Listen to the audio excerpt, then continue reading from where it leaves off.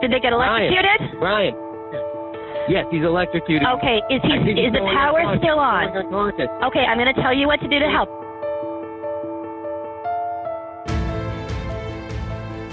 From Boston 25 News, this is First on Scene, a podcast about the people who run toward danger, about those who become heroes in our darkest hour. And thanks for joining us here today. Today we are talking about the first responders who you normally don't see. When we have a breaking story or there's a moment of crisis, we see the firefighters, we see the police officers, we see the paramedics, we see those first responders on the scene, usually with their hands full. What we don't see are the ones who get the initial calls for help, and those are the ones who dictate how first responders truly respond. And joining me here today in our studio, Dawn Herholzer. Did I say it right? Yes, you did. Thanks so much for being here. Thank you so much for having me. So tell me about Dawn. What do you do, and where do you work? Okay. So I work as a dispatcher for Brewster Ambulance Service. And what we have in our room, we have dispatchers who process the 911 calls, which are calls that come directly from somebody activating 911. So when someone calls 911, you're on the other line. Correct. How long have you been doing this? I have been a dispatcher for 21 years. Wow. So you've heard some things and seen some things. I have, yes. So today we're here to talk with you about a recent call you had. 2 men electrocuted in Plymouth, right? Correct. Was the call. Yes. And you were the dispatcher who handled that call. Yes. When did this happen? This happened about 2 months ago. Okay. How many calls do you think you get in one day? If you're working a 24-hour shift, how many calls might you handle? 911, we do myself at least 20 plus. Wow. Okay. Not all of them are electrocutions. Sure.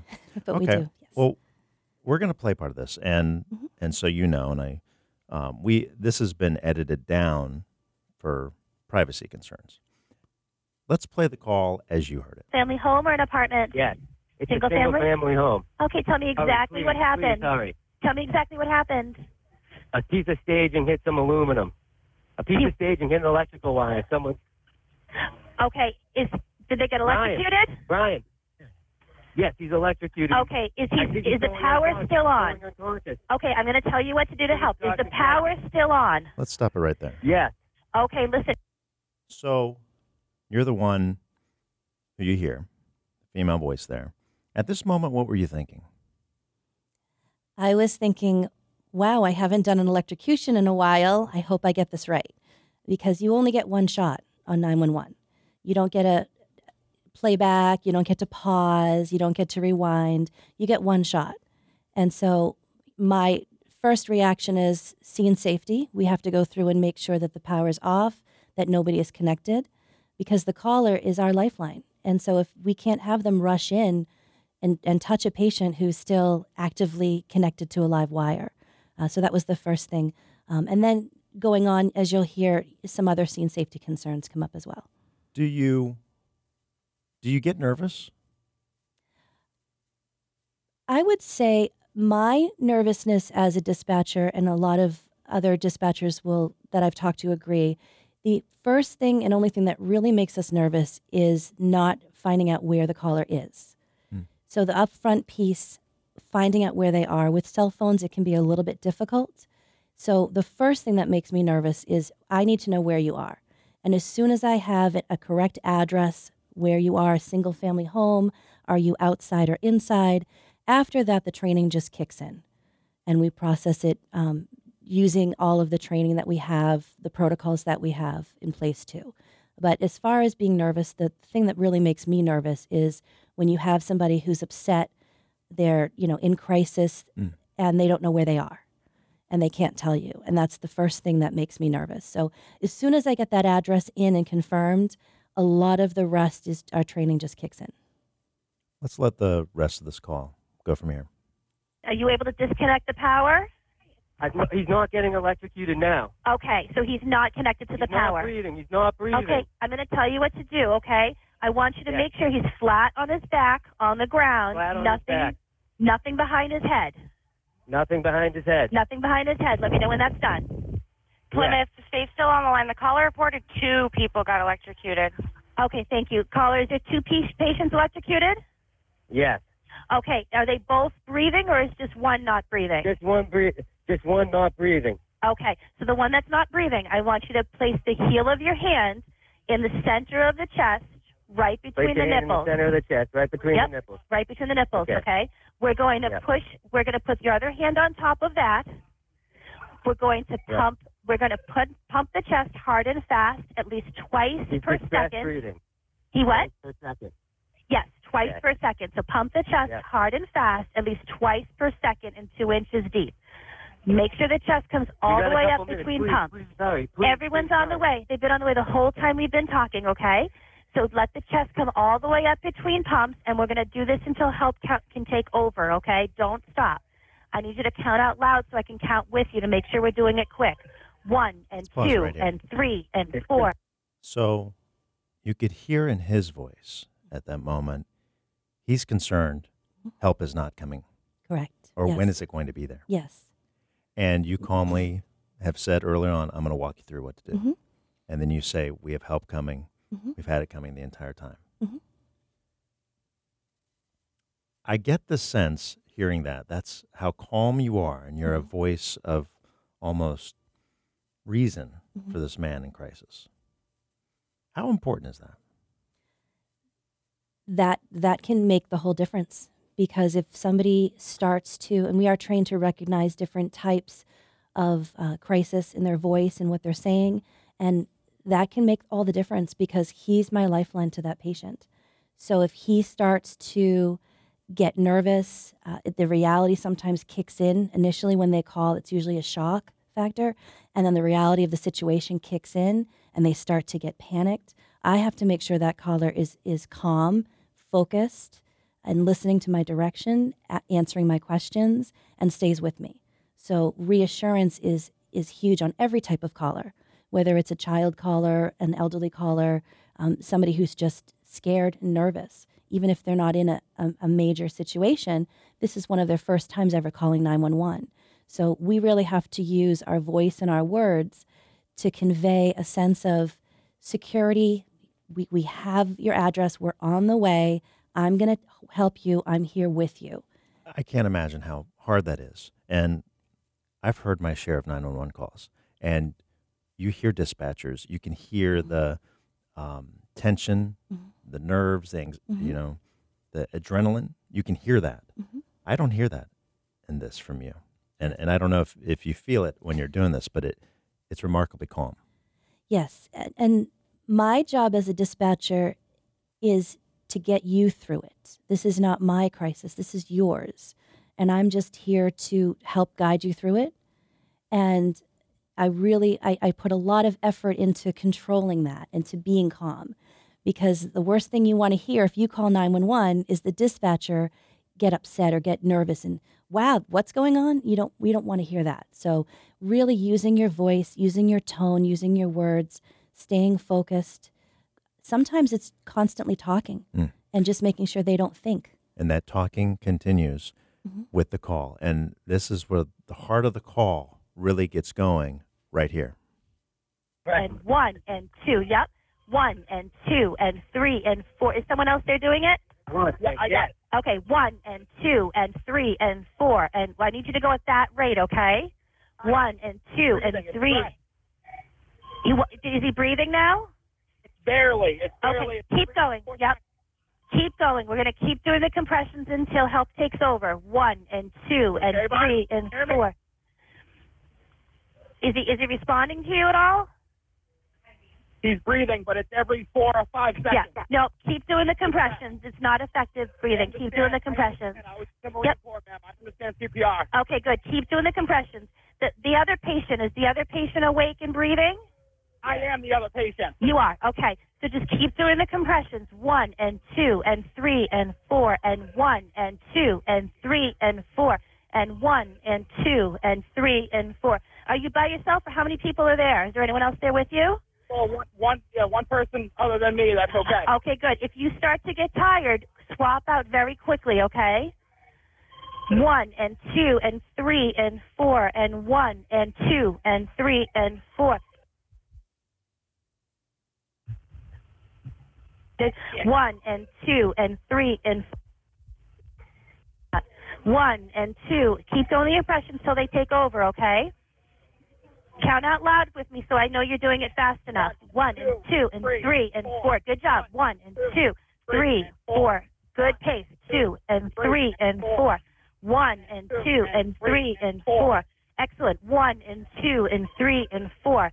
1 and 2 and 3 and 4. And don't stop until they actually take over, until EMS takes over. 1 and 2 and 3 and 4. Keep going. 1 and.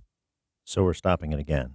And Dawn, as you're walking him through this, how are you doing this? Are you reading from a manual? What's happening behind the scenes that we don't see? Okay, so we do have a computer program of emergency medical dispatch protocols that do tell you exactly what to say. However, this situation was unique because in the beginning of the call, you hear Plymouth pipe in and say they reported 2 patients. So there's really no written protocol for that. So one in cardiac arrest and one we don't know. So it was a little bit difficult to not forget. We have to prioritize. That's why I asked, is the second patient also unconscious and not breathing? Nope, he's breathing. Okay, let's start CPR, get a few rounds in there, and then go back to the second patient. And then when I was told that the person doing CPR was the second patient, I did kind of let out a little relief at that, because he's going to be, obviously he's not as bad if he's able to do CPR. So we could just focus our attention on the one patient. What you also don't hear is I mute the phone several times to tell the dispatcher to update them. So I mute the phone to say, hey, that's going to be 2 patients now electrocuted. Wait a minute. So we heard the pauses back in that call. Is that when you were muting it? Yes, so to update them. You're walking this guy through what to do. Yep. But then you're pausing it to be able to talk with someone else and then come back to him, give him directions, then pause it again. Correct. That's incredible. Yes. Yes, that's exactly what happened. Yes. And you have to be able to multitask, and you have to be able to multitask well enough to not miss something. So while I'm muting the phone so the call taker doesn't hear me and get confused or, lose their train of thought, I mute the phone. I'm yelling over to the dispatcher, hey, that call on this address, you've got 2 patients. And I'm also listening at the same time for anything else that I might get. So the response you were getting from him, and he was hearing, there was some breathing. But it wasn't. What did that mean to you? So we have a very specific outline for breathing. If the patient is making any funny noises, they're snoring, or they're breathing very erratically, he had said that they were breathing very slow, 4 to 5 seconds. Right. That's not usually indicative of a effective breathing. So we just continue with CPR. We continue with CPR until the person says, hey, get off me, this hurts. So at this moment, how optimistic were you? Because it had just happened and it was an electrocution, I was pretty optimistic that this was going to have a good outcome.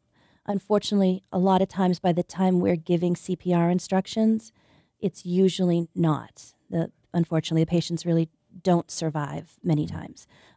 Whereas this just happened and the pathology was an electrocution, there's a pretty good chance that he might survive. So I was pretty optimistic with that. Let's go on with the call and hear how it progresses and go from there. 2 and 3 and 4. 1 and 2 and 3 and 4. 1 and 2 and 3 and 4. 1 and 2 and 3 and 4. 1 and 2 and 3 and 4. You're doing a great job. Keep it up. 1 and 2 and 3 and 4. 1 and 2 and 3 and 4. 1 and 2 and 3 and 4. Are you still doing them? I can't hear you, sir. Yes, ma'am. Perfect. Yes, ma'am. Okay, keep going. Keep going. 1 and 2. That's okay. Keep doing the compressions. 1 and 2 and 3 and 4. 1 and 2 and 3 and 4. 1 and 2. Yeah, I can hear you. Blink if you can hear me, bud. Blink if you can hear me. Is he coming around? Are his eyes open? No, it's still stress breathing. It's distress. Okay. Blink if you can hear me, bud. Blink if you can hear me, bud.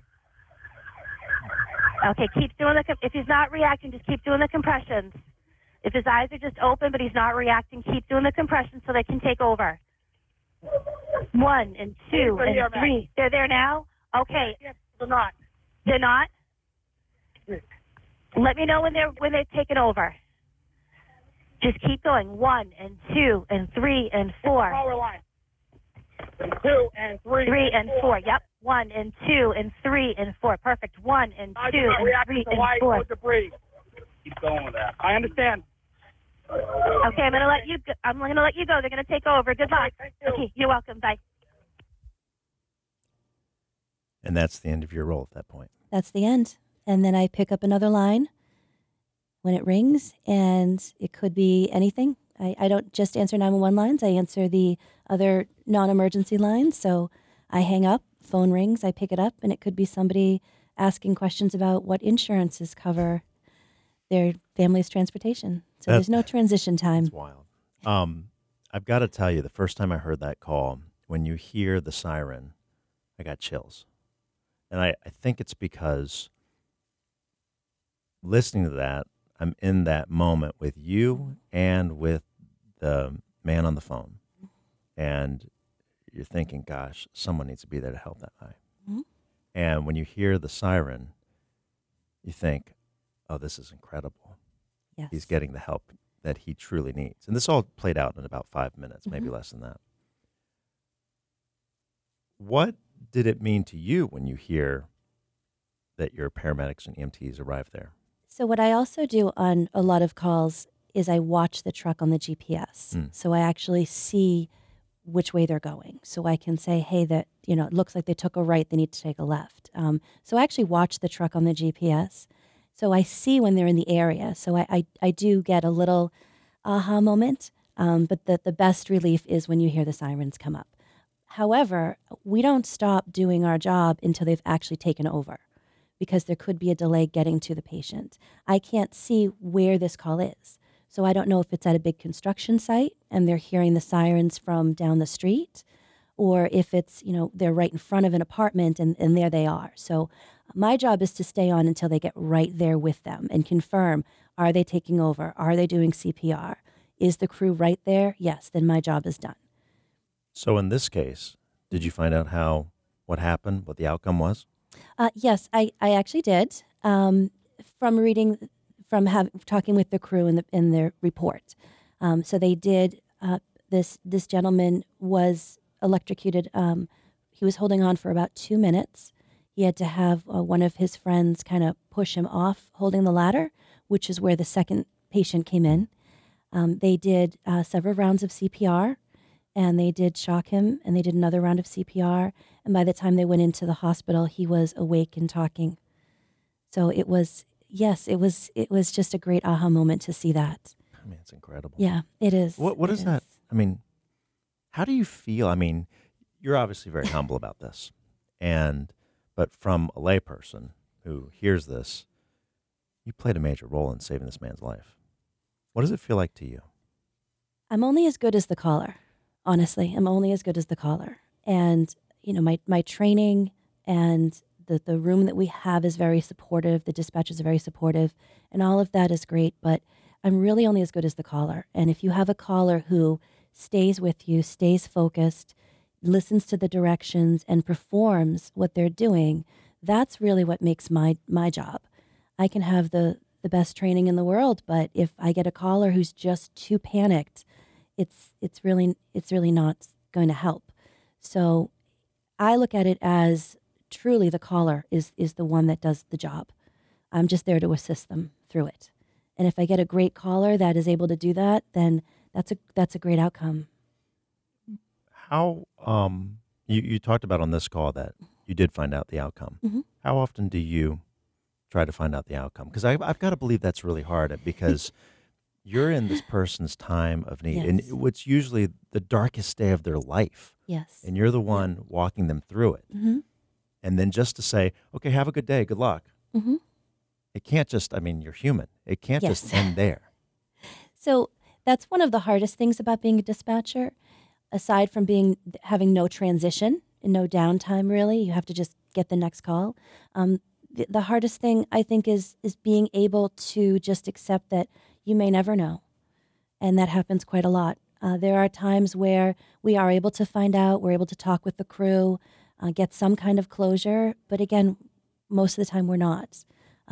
So it's the crew's reports are only so good. Sometimes we'll look at them or request to look at them and say, hey, what was the outcome? Did they transport that patient?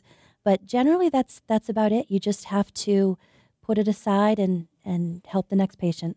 And same goes for at the end of the day. Mm-hmm. If you're taking a full day of calls, Mm-hmm. how do you leave that at work? And I know many first responders, it is a struggle. Yes. But how do you leave these things at work? Are you able to do that?